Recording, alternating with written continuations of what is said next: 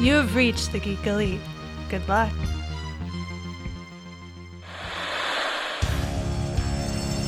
I know what you're thinking. Did he fire 6 shots or only 5? Well, to tell you the truth, in all this excitement, I've kind of lost track myself. But being this is a 44 Magnum, the most powerful handgun in the world, and would blow your head clean off, you've got to ask yourself one question. Do I feel lucky? Well, do you, punk? Welcome back to the Mitch and Rich Show. This has been our first show in over a year, so let's do a little bit of recap. Richard said that we usually do, this show used to be a lot about movies, but he hasn't watched a lot of movies in the last year. Guess what? Let's talk about our history then. We met through a love of movies. We both started off, or I was working at Blockbuster and he joined working at Blockbuster. And we literally stayed out in the parking lot talking till the sun came up after closing, talking about movies. So that is true. That is where our relationship started. It is odd for me to hear at this point that Richard doesn't watch a lot of movies anymore. It is weird. I don't know. It's just something I think with where the industry is at. Like, there's just hasn't been a tremendous amount of movies. Granted, it's in a way weirder spot at the moment, like I said, because of the pandemic and everything. But even a little bit prior to that, there's just so many like reboots, remakes, just things like that I don't know. There just wasn't a lot that I was like, oh my gosh, like I have to go see that. And I mean, I went from watching, I think the most I watched one year was, I might be exaggerating this slightly, but I think around like 600 movies in the theater. And then in 2019, I think I went 5 times or 6 times. So I kind of tanked off quite heavily there. That's right, Jen. My dog Jarvis is walking around behind me. He's getting a little nervous that I haven't played too much attention to him for the last 5 minutes. So, yeah, I get that. I get that the whole reboots, remakes, reimaginings that are coming out lately. To me, I've had this conversation with other people too. It's what people want. I think it's what the general audiences want. Like, people love to see things that they already kind of understand. Like, you throw out new movies. Look, like Motherless Brooklyn. Motherless Brooklyn came out just before the pandemic, probably at the end of last year. And that's an Edward Norton vehicle. He directed and he stars in it. I believe he wrote it too. It's kind of a crime noir detective story, but nobody's heard of it. Nobody went and saw it. Like, it is pretty It's based great. off of a novel. Well, okay, there you go. It's based off a novel, but I didn't hear anybody talking about this movie at all. I got a chance to watch it on Amazon, and I think it's pretty awesome. But is that because studios don't want to promote those, or is it because people aren't interested? Well, Jen says she wanted to see it. And it's funny that you mentioned Motherless Brooklyn specifically, because that is one that I actually have watched, because that is one where I saw the stuff for it. And I was like, oh, I really do like Edward Norton. I have not read the book or anything like that, so I didn't have any previous knowledge to it. But I think the biggest thing with that is that, like you said, Edward Norton kind of was at the helm of most of that. I think he was involved with producing, kind of adapting it to the screen, directing, acting, all that sort of stuff.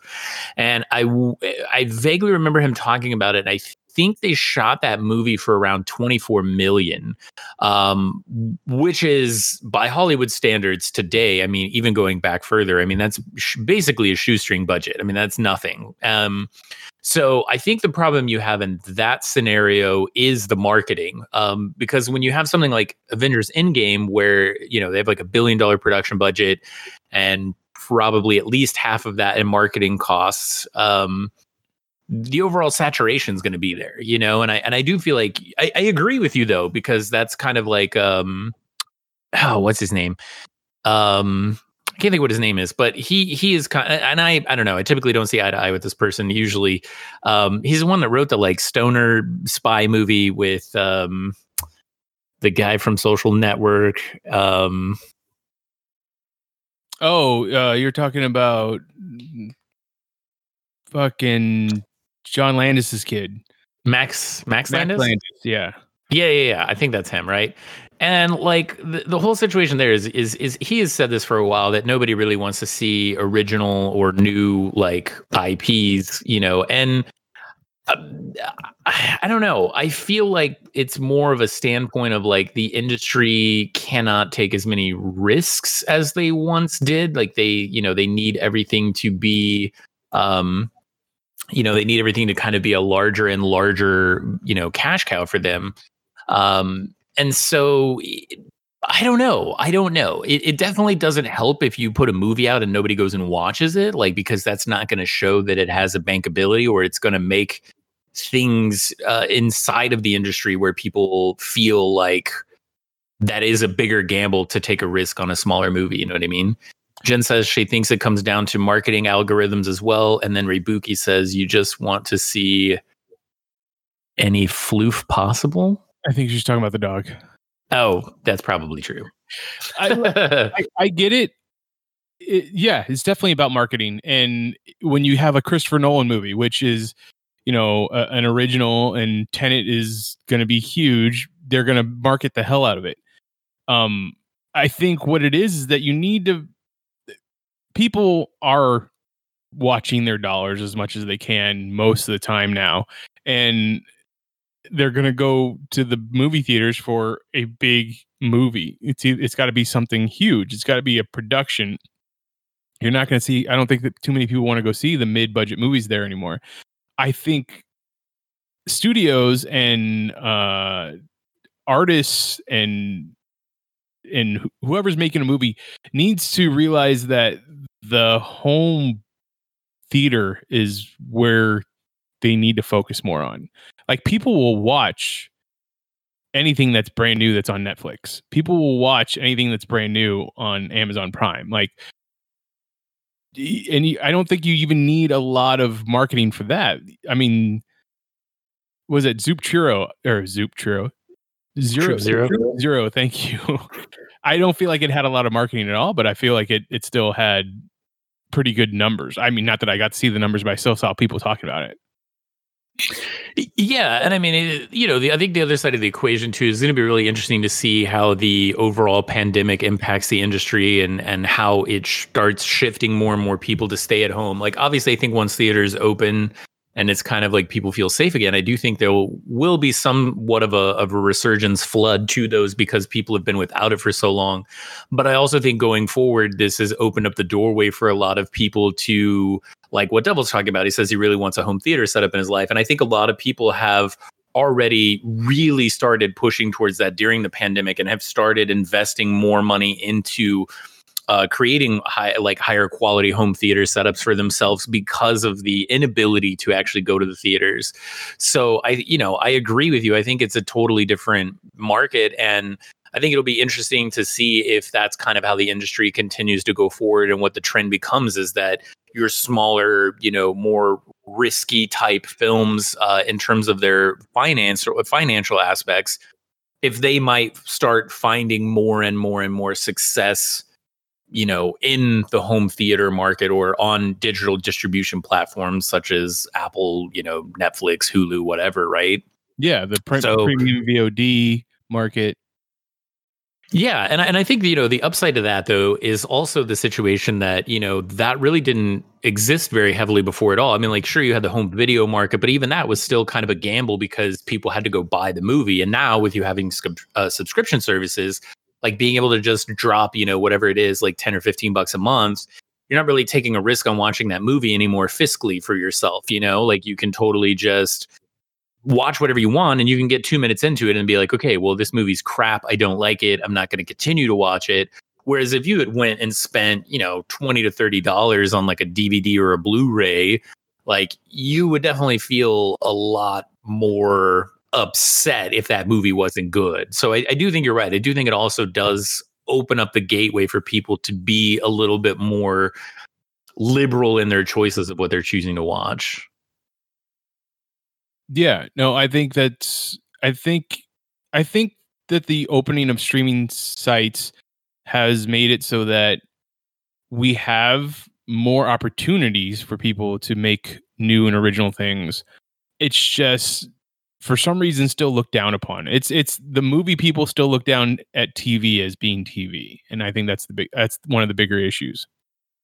You're talking more like the studio people, right? Though you're not talking like the actors and stuff. No, I don't know. I think it's a little bit of both. I honestly think it's a little bit of both. I think some movie stars still think of, oh, well, that's TV, and I definitely think a lot of studios think that no, that's not where we're going to make our money. Yeah, and I mean, I think a large portion of that has to do with potentially who's still in control of the higher up positions in the industry too, because I think you do still have a lot of older people that maybe don't understand the value of the technology. But again, I think that's where I really think we're gonna see a pretty interesting shift in the industry in general coming out of the pandemic, whenever that ends up actually being, right? But I do agree, though. I think there are some really old school people that kind of look at it and do put television as a second class citizen, regardless of whether that's actual, television or if that's exclusive programming for a streaming platform. I think there are still a lot of people that have this older mindset that is a second class citizen of entertainment. However, I mean, I think there's enough proof there now that that's just simply not true. I mean, at one point or the other throughout the pandemic, like Netflix's stocks were worth more than Disney, which is honestly mind-boggling to hear. And then, Apple has just been purchasing stuff left and right. And I think it was Jennifer Aniston and Reese Witherspoon that were pulling in about $2 million an episode for The Morning Show, I think is what it's called. Yeah, it's called The Morning. And I mean, if you figure you're pulling that in and your commitment's maybe a little bit less than a movie, sometimes it's more. It depends on how many episodes and all that sort of stuff. But I mean, there's a lot of money in exclusive content. And I think as that market continues to get more and more saturated and more platforms to, tend to get involved, it's going to just start exponentially increasing those numbers, It's not the normality, but like the $10 million they spent for the Battle of the Bastards in, Game of Thrones, which was a sequence, it's not even a full episode, was a sequence of an episode, is pretty nuts. I mean, like, that is pretty crazy. So I don't know. It'll definitely be interesting. Well, okay. So then that brings me to a different thing. It was like, with what you said, Apple is buying things up. I think a lot of studios and even streaming platforms at this point are going to go back and buy up a lot of things that were made but never shown to the public. So just so that we can have things for them to see, or have things for people to see, because right now, people aren't making movies. I know there's stories going out there right now saying that Hollywood is opening up next week, like in the next week, next month, whatever.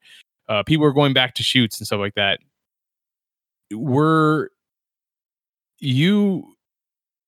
you think, since you're a person that works in the industry and has worked in the industry, do you think that we are going to see a shift in what type of movies are made? Are we going to see a lot more animated movies with voice actors? Are we going to see a lot more movies that take place in sound stages so that there's less people? Like, you don't have extras, you won't have background actors. Like, I mean, until there's a vaccine for this, the more people you have around, the more chances you are of catching, right? No, I mean, statistically, I would say that that's true. Yes. Real quick, Dr. Kai says, "Is this the interview that you were supposed to do for fantasy football, or did I miss that one?" Ha ha ha ha ha ha ha. That's a fake laugh, Dr. Kai's just for you. No, I already did that interview. That was on Hey Mitch. So what we're doing here is we are starting back up the Mitch and Rich show, which was on like at least a year hiatus because of my faults. And so we're starting that show back up, and this is our first. We're going to try to do live recordings and get the chat and the community and stuff involved a little bit more. So that's kind of what we're doing here. To go back and to answer your question, yes, I do think we might see a shift in the type of movies that we're watching, but I don't necessarily think it's going to be large scale animation or soundstage, and I'll tell you why. And the biggest reason for the animation is because it takes a tremendous amount of time historically to actually make those films. I do think animation in general probably will see a bit of an uptick, because you're right, there is a lot of it's more suited, if you will, to be able to allow for work, remote work, if you will, right? And even recording, the voiceovers and the dialogue and all that sort of stuff. Yeah, there's a lot of times where you could probably do that remotely. I mean, especially as audio equipment has continued to get better and better. And it really doesn't, you don't really need the same elaborate setups that you needed, 20 years ago to really do those types of dialogue recording. Is it going to be as good? Maybe, maybe not. But I still think animation in general is going to take a tremendous amount of time to actually make a full film, because you literally have to create every single element of that movie. You know what I mean? Like every blade of grass or every prop or everything that's in the background, like all that has to be made, and then the animation itself, right? I do think we are going to see more, but I don't know that it's going to be on a massive scale. I think we'll see perhaps more smaller or lesser known people start putting out animated movies that they had probably already been working on these for a really long time, and they can finish them up and sell them. And I think that's also kind of the same situation with sound stages, because a lot of what I've read is the problem that they're already running into with the production pipeline is that there is a finite amount of sound stages that can actually support a lot of these mega blockbuster or larger blockbuster type films. And so all of them are already getting into like bidding wars and competing for the time slots to be able to use those. And I've seen some people that have already speculated that most of your, AAA films will increase by 30 to 40% on their budgets because of the lack of sound stages or qualified spaces for them to film, which is another reason I think we might actually start seeing more smaller indie type films, if you will, because you can shoot with a smaller crew. You can go to a location and use that location if it's something that you can close down or can control. And then you're not getting into these like substantially large bidding wars with these full-blown production sound stages that everyone is competing to get their movie into, Yeah. No, I mean, that's what I guess that's what I'm getting at with my main question, is that next year, 2021, we'll have the influx of movies that we didn't get to see this summer, starting back in March. Like all those movies that got canceled or postponed. But after that, there's got to be a lull, right? There's going to be a gap because movies weren't being made. What do you think the studios are going to do to fill those spots? That's a good question. I mean, the other thing that's interesting too is, there's a lot of studios, especially the larger ones, that have a huge backlog of films that they have made that they have never released. It happens all the time where they purchase a film that's already completed, or they get a film that's done, and it just there for whatever one reason or another, it doesn't actually get released. So I think, maybe we'll start seeing some more things like that. Personally, I think that is the only reason we are getting the Zack Snyder cut, which, yeah, I'm 100% positive that that's the only reason that we're getting that movie. And from what I've heard, they did give him some money to go back and do some reshoots or whatever. Yeah, they gave him $40 million. Yeah. And it's not reshoots. It's like additional photography or something, right? Yeah, because they're not going to get any of the actors to come back. Because if you get the actors to come back, they'd have to re-sign contracts. And that's a whole lot more like ball of wax that they'd have to deal with. That is true, yeah. But I still think that's the only reason we're getting that. Honestly, I'm pretty positive we would have never seen the Zack Snyder cut if it wasn't for COVID, because I think it's the same thing. But yeah, I don't know. It is going to be interesting. There's a never-ending flow of content that has been produced either on a larger scale or even on a smaller, more independent scale. And I think if anything, we might start seeing more of those smaller films get purchased, because again, even as independent filmmakers, there are a lot of people that have completed films that they're just sitting there because they never got purchased, they never got sold, and maybe it was because at the time frame they just didn't have a good viable way to kind of make money off of it or to distribute it to theaters or whatever.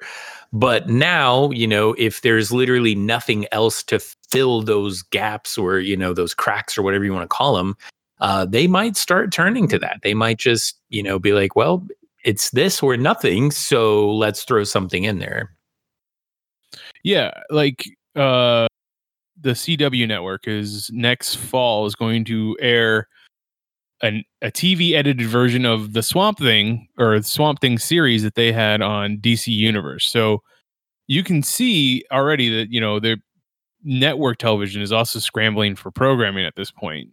Was it Supergirl and Stargirl are already moved over to HBO Max, I believe, which Supergirl's on CW and I'm sorry, not Supergirl, Batwoman. Batwoman is on HBO Max.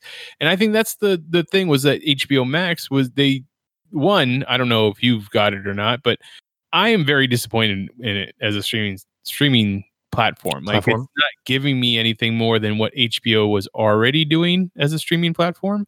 I think they have like two shows. There's the Muppet stuff that I guess I'm just not interested in going to look at, but there's the Anna Kendrick show, which is okay, not great, but it's just they had nothing just to open up with, and then I think they were banking on being able to make more things, but then like you said, the pandemic hit, so the best thing to do was to give Zack Snyder some money to let him finish up Justice League that they took away from him.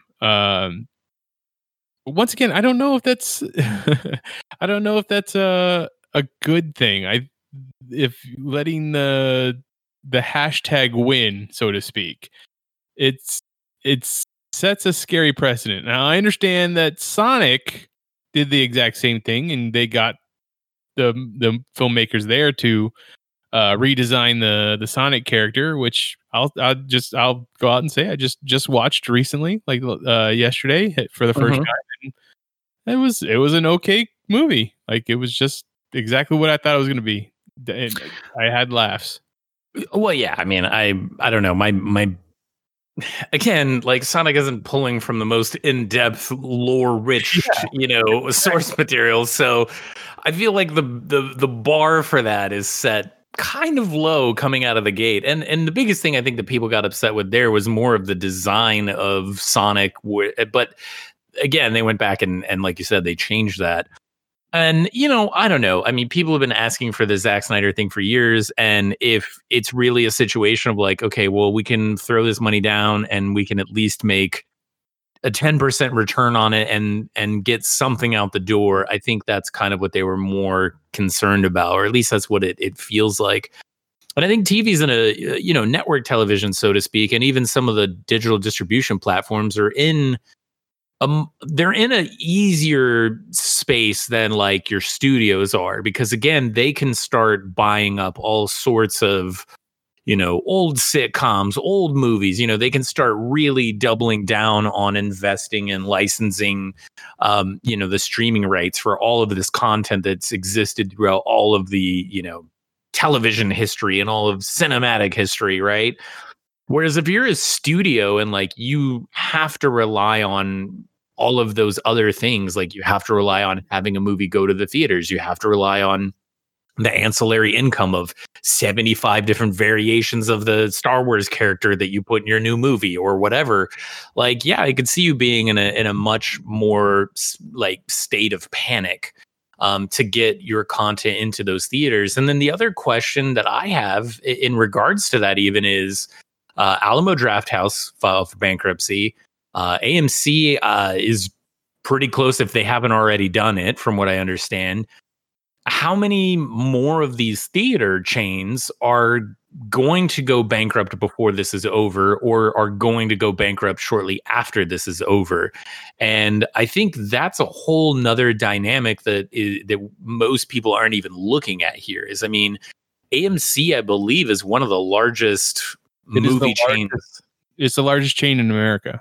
Yeah. So, I mean, if they literally just evaporate overnight, if you will, right? It's obviously not overnight, but you know what I'm saying? Like, if it's gone before any of those things can come back, how many, you know what I mean? Are you now competing to actually get, you know, are theaters going to have a bit of an upper hand, or are they going to start charging a premium to studios to get your movie on more screens? You know what I mean? Like, how is that going to play into it if there's literally, I mean, this is a hyper exaggeration probably, but let's assume that half of the theaters across the United States or globally even are just gone now. It means we have more churches. It means we have what? We have more churches.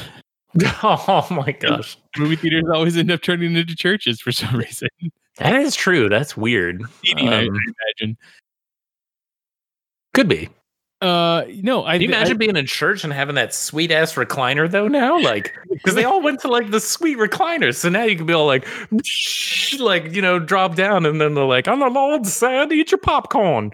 Like, it would be amazing. I don't. Yeah, if half the theaters in the country just happen to close down in a blink of an eye, so to speak, it would be quite devastating, because that number is also very very important when they're reporting their numbers the after the opening weekend, right? This movie made $23 million on 2,000 screens opening across the country. Like, it's important for that. But whether or not they'll start having to bid on movies, I think that seems a little extreme. I mean, it does. And again, I'm not saying that I necessarily think that that's going to happen, but I mean, if you do end up in a situation though where you have all of these backed up movies that were supposed to come out in 2020, and they, like, let's hypothetically, because Disney traditionally does this, like, let's say they buy like 70% of the screens in the US, which is probably not too unrealistic, because I mean, every time you see one of their Marvel movies or Star Wars or something, they're like, it's there's like a showing every 15 minutes, you know? So if you stop and think about that though, if half of those screens or more end up just being gone, I don't know. As a theater owner, you could end up in an interesting situation where you're like, okay, well, you want to show it on half of my movie screens in my theater? I'm gonna need you to pay me more money. You know, I'm not saying that I don't necessarily know that it'll go to that extreme, but I think it's interesting to see if maybe, you know, how bad this. And again, like, we're still in a very unknown situation too, with when the pandemic's going to really be open, when, you know, people are going to feel safe enough to go back out. Which I don't know. I mean, people are going out, so I mean, that's kind of here or there, but you know, there's still a lot of people without jobs, without money. There's still, you know, the demand for all capitalist things in our country are still down. So I don't know. I mean, I feel like when you're looking at a situation of putting food and keeping your electricity on versus going to the movie theater, those other things are probably going to win out. So it's just an interesting situation to see what might happen if we do end up losing a tremendous amount of theater chains and screens, and how that might also impact the dynamic and the power between the studio and the theaters, which traditionally I think has been more heavily favored to the studios than the theaters themselves. Okay. So coming out of the pandemic, how many movies do you think we're going to see movies and TV shows do you think we're going to see that have to do with one, a pandemic, two, Zoom meetings, and three, teleworking? Well, I don't know. It is an interesting situation, and it is smart in one regard too, because one of your big things as any media content creator, not just films, it doesn't matter if it's books, comics, anything like that, is to create something that your audience can connect to. And people have a very easy time connecting to things that they can relate to. It's why Charlie Chaplin was so successful, is like he came from a background of being an orphan and poverty. And, when the Great Depression hit, like he knew how to captivate that audience because he came from that background. And so I do think we will see a pretty good uptick of movies that somehow tie an element of all this into it, because again, as any sort of content creator, you would be also kind of like throwing away an opportunity to have some sort of instant connection and relatability with your audience. Like certainly there's other ways. But I do think we will see. I do think we will see more than you would expect. Or I mean, I hope not, because I don't think it's that exciting to watch like a Zoom horror movie per se. I think we kind of already got one. It was like Unfriend or whatever that was called. Like we have 3 Unfriended movies, and you have Searching, which is supposed to get a sequel as well. I think Screen Life genre movies are going to be a big boost here pretty soon, or at least in the next year or so. Because that is a way to film people, with a very small crew, no background actors, all that, kind of stuff. Oh yeah, there's none of that. You typically don't have to buy or rent very expensive like lighting equipment or cameras. I mean, like your overall production cost if you were filming something through Zoom. And I would imagine if you actually did make an entire movie with or through Zoom or any of these platforms, they would probably throw some funding your way too, because that's a huge commercial for them. Oh, yeah. I know Apple had some incentives and things like that, where if you filmed on an iPhone, they would give you some money way back when, and things like that. So, I mean, yeah, I definitely think you're right. I think it's very plausible that we're going to see a pretty significant uptick in media content that is centered around these things. I've also heard people want to call the younger generation Zoomers. But it would obviously play on the boomers, and I mean, we're going to obviously have probably another baby boom. I mean, everybody's been locked in their house with very little to do for the past, 6 to 9 months. So I do think we might see a second generation of babies also coming out of the pipeline pretty quick here. I mean, it's a very big possibility. It's true. People tend to procreate when they have nothing else to do. It's a true story, or so I'm told. So, of the movies that have been postponed or canceled due to pandemic, what is it that obviously you weren't going to the movies already, as we've said, but was there anything that you were looking forward to that you didn't get to see? There's 2 movies that I believe were supposed to come out this year, I think. And I believe they were supposed to come out on the same day. Do you have any guesses? 2 movies that were supposed to come out this year and came out on the same day? I believe so. I could be wrong. It might have been next year, but I'm pretty sure it was this year. Are you thinking of Matrix 4 and John Wick? Yes, I am. Yeah, that's supposed to be next year. Okay, well, see, then I was already off. That's what I'm saying. And they both moved their dates, I think. I know, it's so dumb. Why? I was like Keanu Day. It's like supposed to be a national holiday. I mean, that's going to be interesting. Have you looked at anything about what Matrix 4 is going to be, or they haven't actually titled it Matrix 4? But like, have you looked at any of that? Like, we know that Yahya Abdul-Mateen is going to be in the movie. A lot of people were speculating that he's going to be a young version of Morpheus. I don't know if that's true or not. Or he might even be Morpheus' son is another one that they're throwing out there. I just honestly am interested in what could possibly be the story they're going to go for. Like, where are they going to go from here? with that? I don't even know.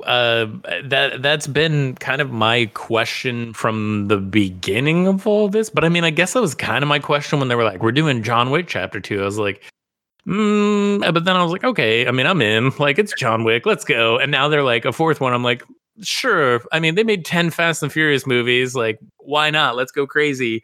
But I agree with you. I generally don't know. I actually recently went back and rewatched the original Matrix. I still need to watch Reloaded and Revelations, but yeah, I don't know because I remember Revelations wrapping up in a way that was pretty much done, like, or it felt really done. So I don't know, but again, it's been a good while since I've seen it. So I agree with you. I have no clue where. And then what a missed opportunity in some instances too that you already used like Reloaded because that would have been a better one now maybe. I don't know. I guess it just depends. But yeah, I don't know. And then that's interesting too. Like, are they going to get into like these weird multi-timeline things where like it's old Neo but young Morpheus?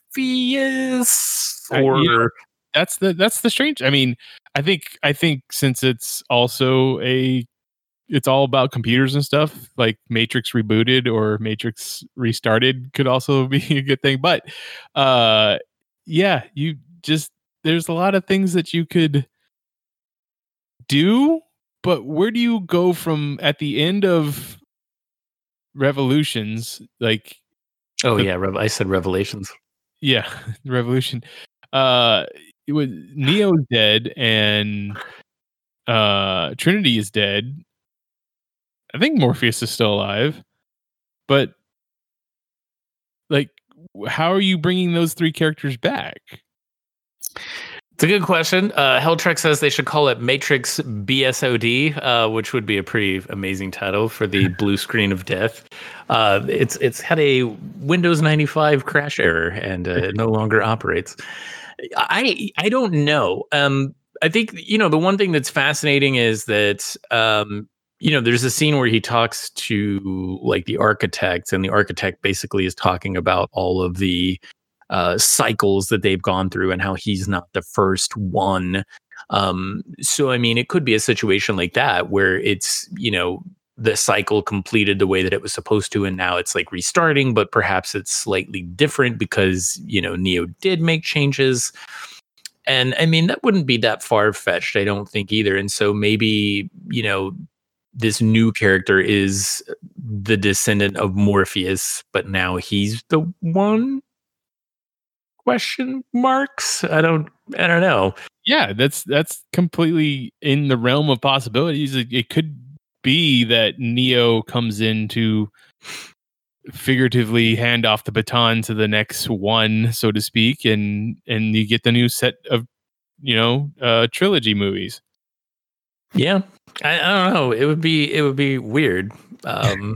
It's going to be weird no matter what, I think. I don't know. It's definitely going to be interesting to see where they take it. But I don't know. What about you, though? Is there anything that was supposed to come out this year? Because I know you probably have like 10 movies, I'm sure. But what were some of the movies that you were really excited for that now you can't really watch? Well, honestly, I mean, I'm a big comic book person, so I was looking forward to Black Widow. Like, Black Widow was going to be a movie that I was super into. Mostly, not mostly, but one of the big reasons is because of Taskmaster. He was one of my favorite characters in the comic books, and the fact that he was, or at least the character was going to make his MCU appearance in that movie, I was super excited for. Now, I don't even know when they've rescheduled that movie for at this point. I think the last I heard was August, but I'm sure that's going to have to change too. Mulan it had its world premiere right before everything closed down, so people in Hollywood got to see it. It got great reviews, and then nobody else got to see it. It didn't open up in theaters, so that got moved. James Bond got moved. I'm excited to see Daniel Craig's last Bond movie. See what he does there, and I know this is sacrilege to most movie people, but Daniel Craig is my favorite Bond. Like, that's the Bond that I enjoyed to see. Who do you think should replace him? Who do I think should replace him? Yeah. Honestly, I think there are a lot of great people, but I couldn't quite tell you off the top of my head. I think they should definitely go for someone that's in their mid to late 20s. I think you should go for something a little bit younger. I think you have to do the refined thing. Like, I liked that with Daniel Craig's, he got a little bit grittier with the hand-to-hand fighting, but I think most people didn't get really excited about Daniel Craig's Bond until he got the gadgets in the car, like kind of stuff. So Heltrek says that he believes or thinks that Daniel Craig is an amazing addition to the Bond legacy. So he agrees with you. Oh, well, thank you, Heltrek. I think that's, I think that, I mean, everybody goes to Sean Connery, right? They go to Sean Connery as their Bond. Pierce Brosnan was the first Bond that I watched. So I always have that, but I enjoyed Daniel Craig's out of all the Bonds. I think the interesting thing with Daniel Craig, and you kind of like started to like, I guess, allude to it a little bit, was that it felt, and I know that you've said this before, and this has kind of always been your argument with James Bond, is that traditionally he's not good at what he does. He gets lucky. Like he's the luckiest spy in the planet. And I think maybe the luckiest person, because some of that shit you should be dead.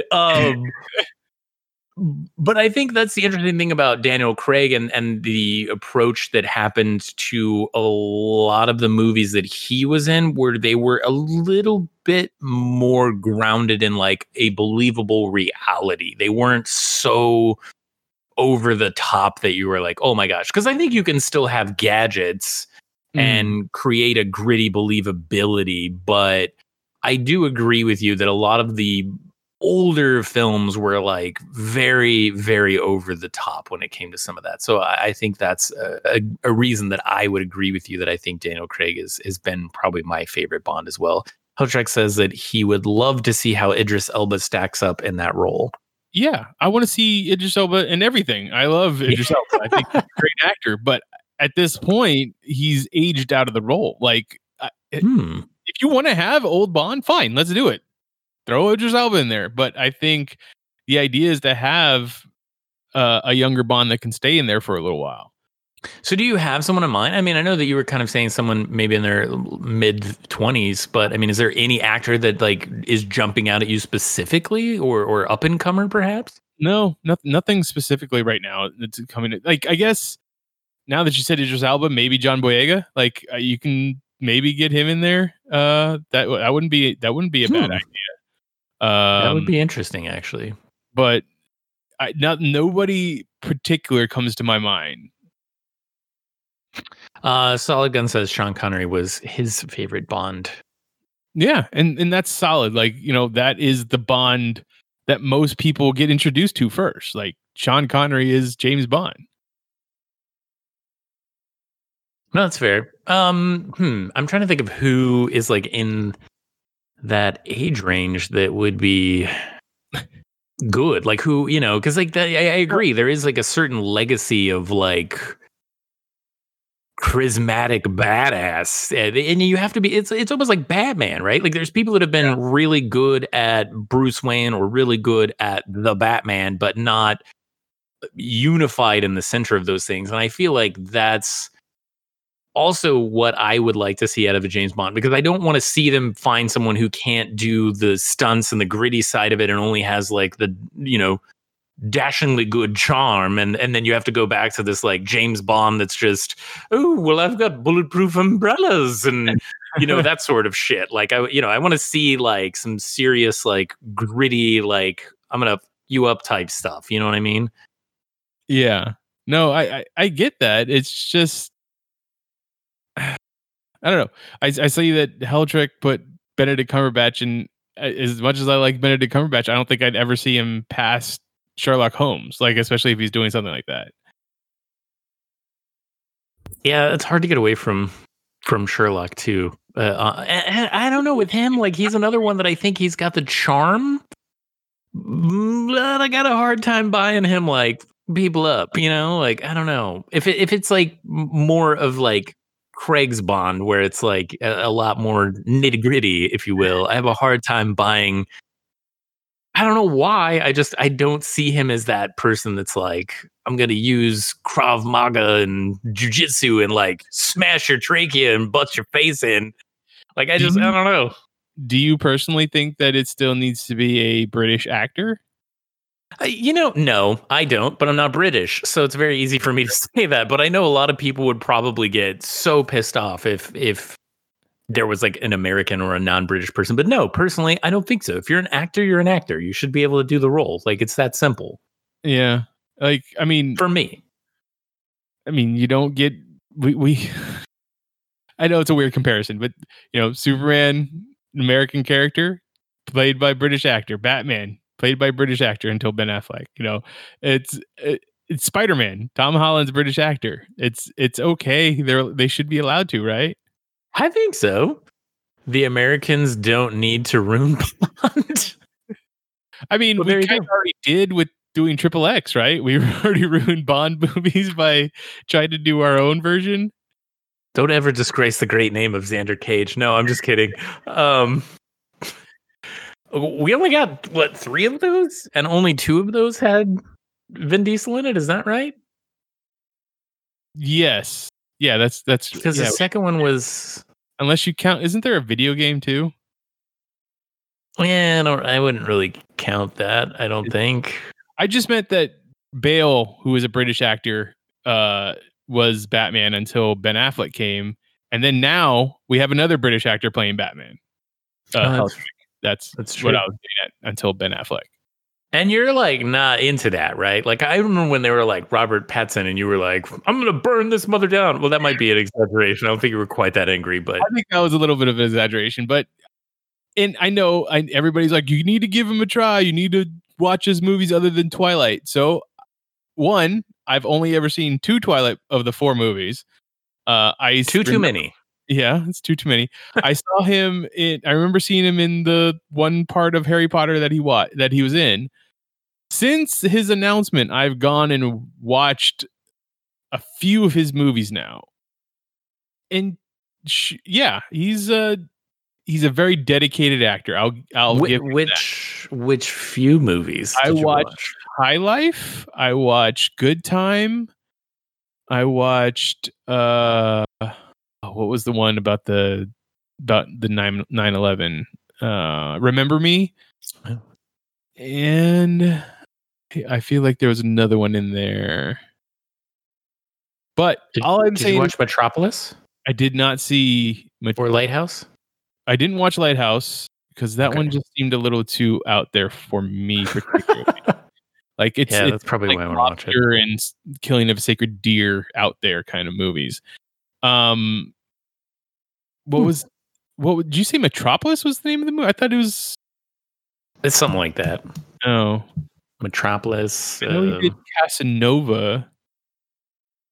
But anyways, what I'm saying is that I didn't really see anything in those movies that made me think he could be Batman or Bruce Wayne well. But I'm here. I'm gonna go see the movie. So he can only do better than what's in my mind. I think it was called Cosmopolis. Cosmopolis. That sounds right. Yeah, I was way off. Samsonite. No, I think I don't know if that you would necessarily. I don't think that's really your type of movie either, but that's definitely one where I saw him in where I was like, okay, cool. Like, yeah, like I could see this. Like, he does have more range than I think what you get. And like, I had watched Good Times. I thought he did really good in that movie.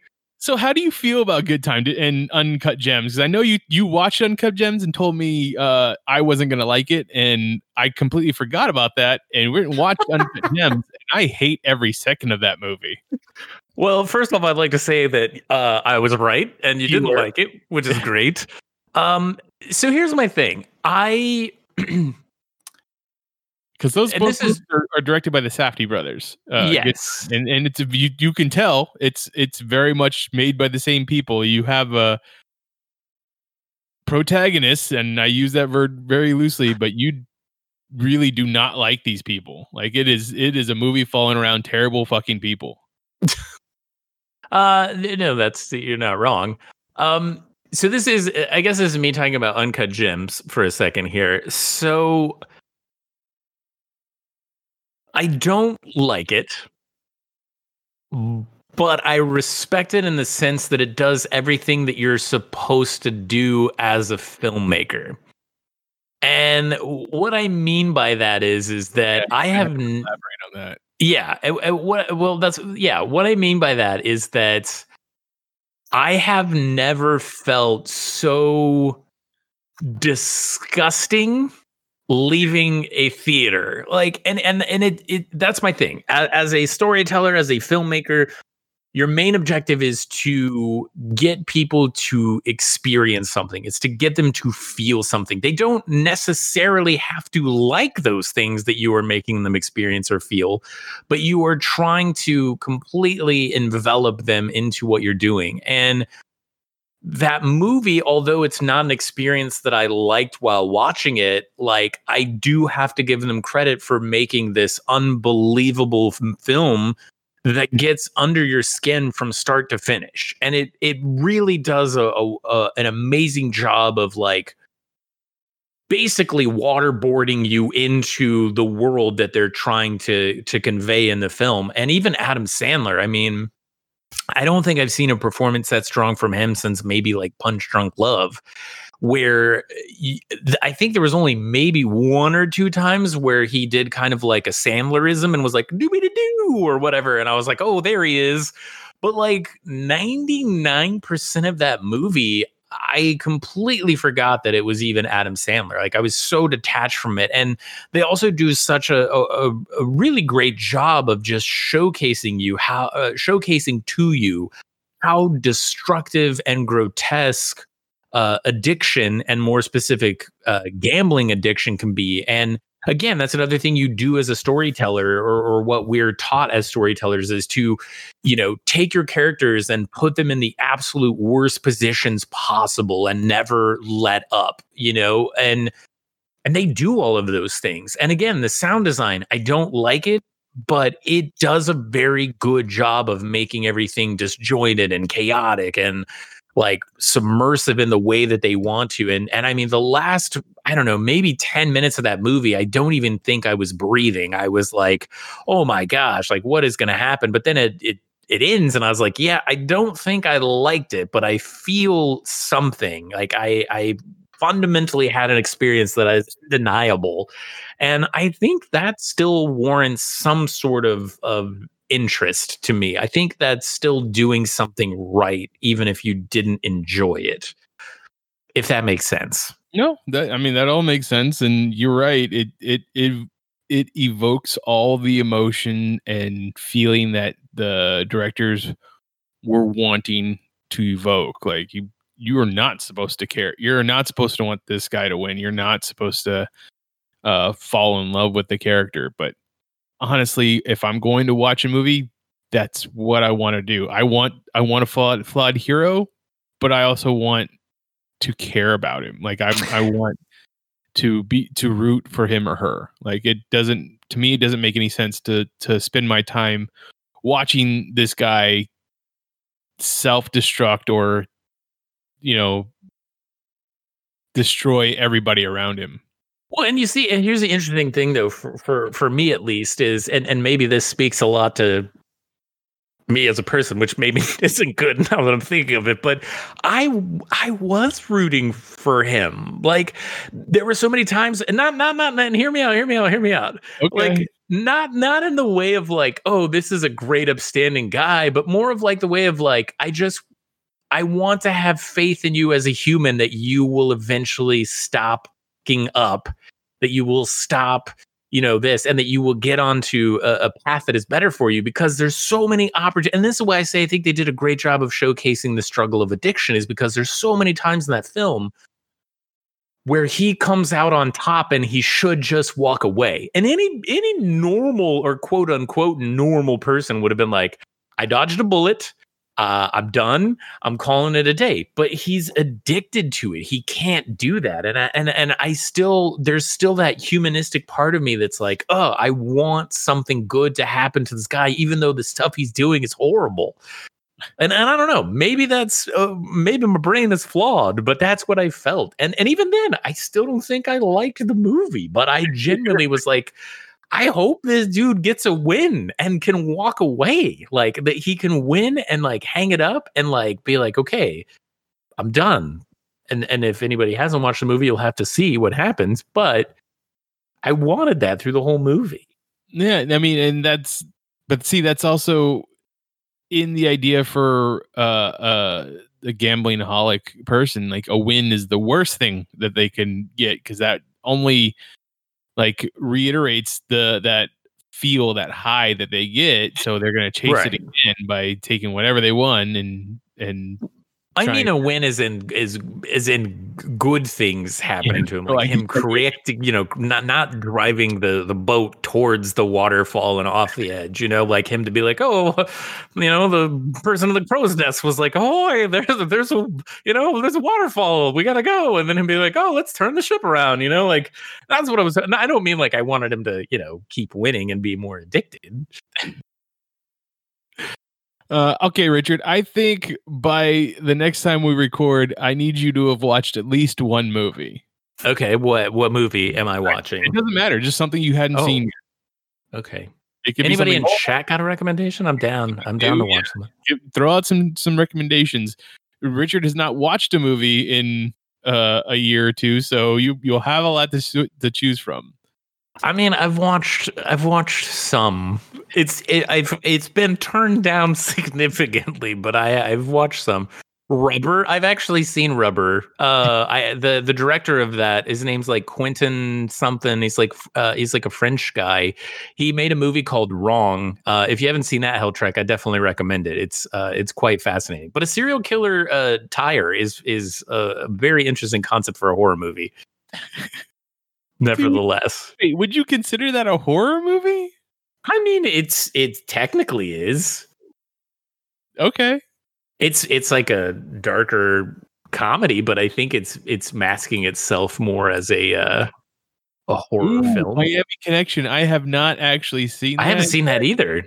What is that? Miami I heard the How Did This Get Made podcast talk about that one. It sounds like it is so ridiculous, and I mean, sure, I'll watch it with you, or at least try and find it and watch it. We should like try to stream it like on the. We should do it as a movie night on like Discord. Okay, we can do that. We can watch it all together and experience this. It looks like it's okay. I will say this: I just pulled it up and I'm looking at it.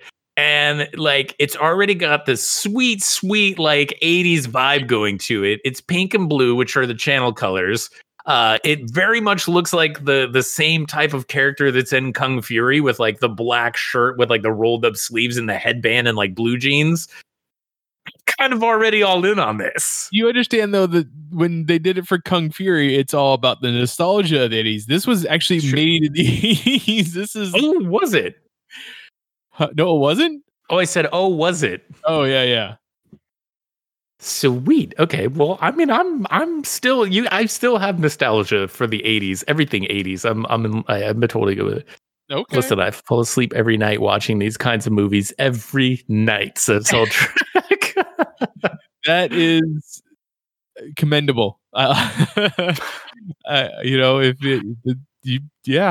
So is there a place that we could watch this? Is there a place we can stream it? Do you know, Helltrek?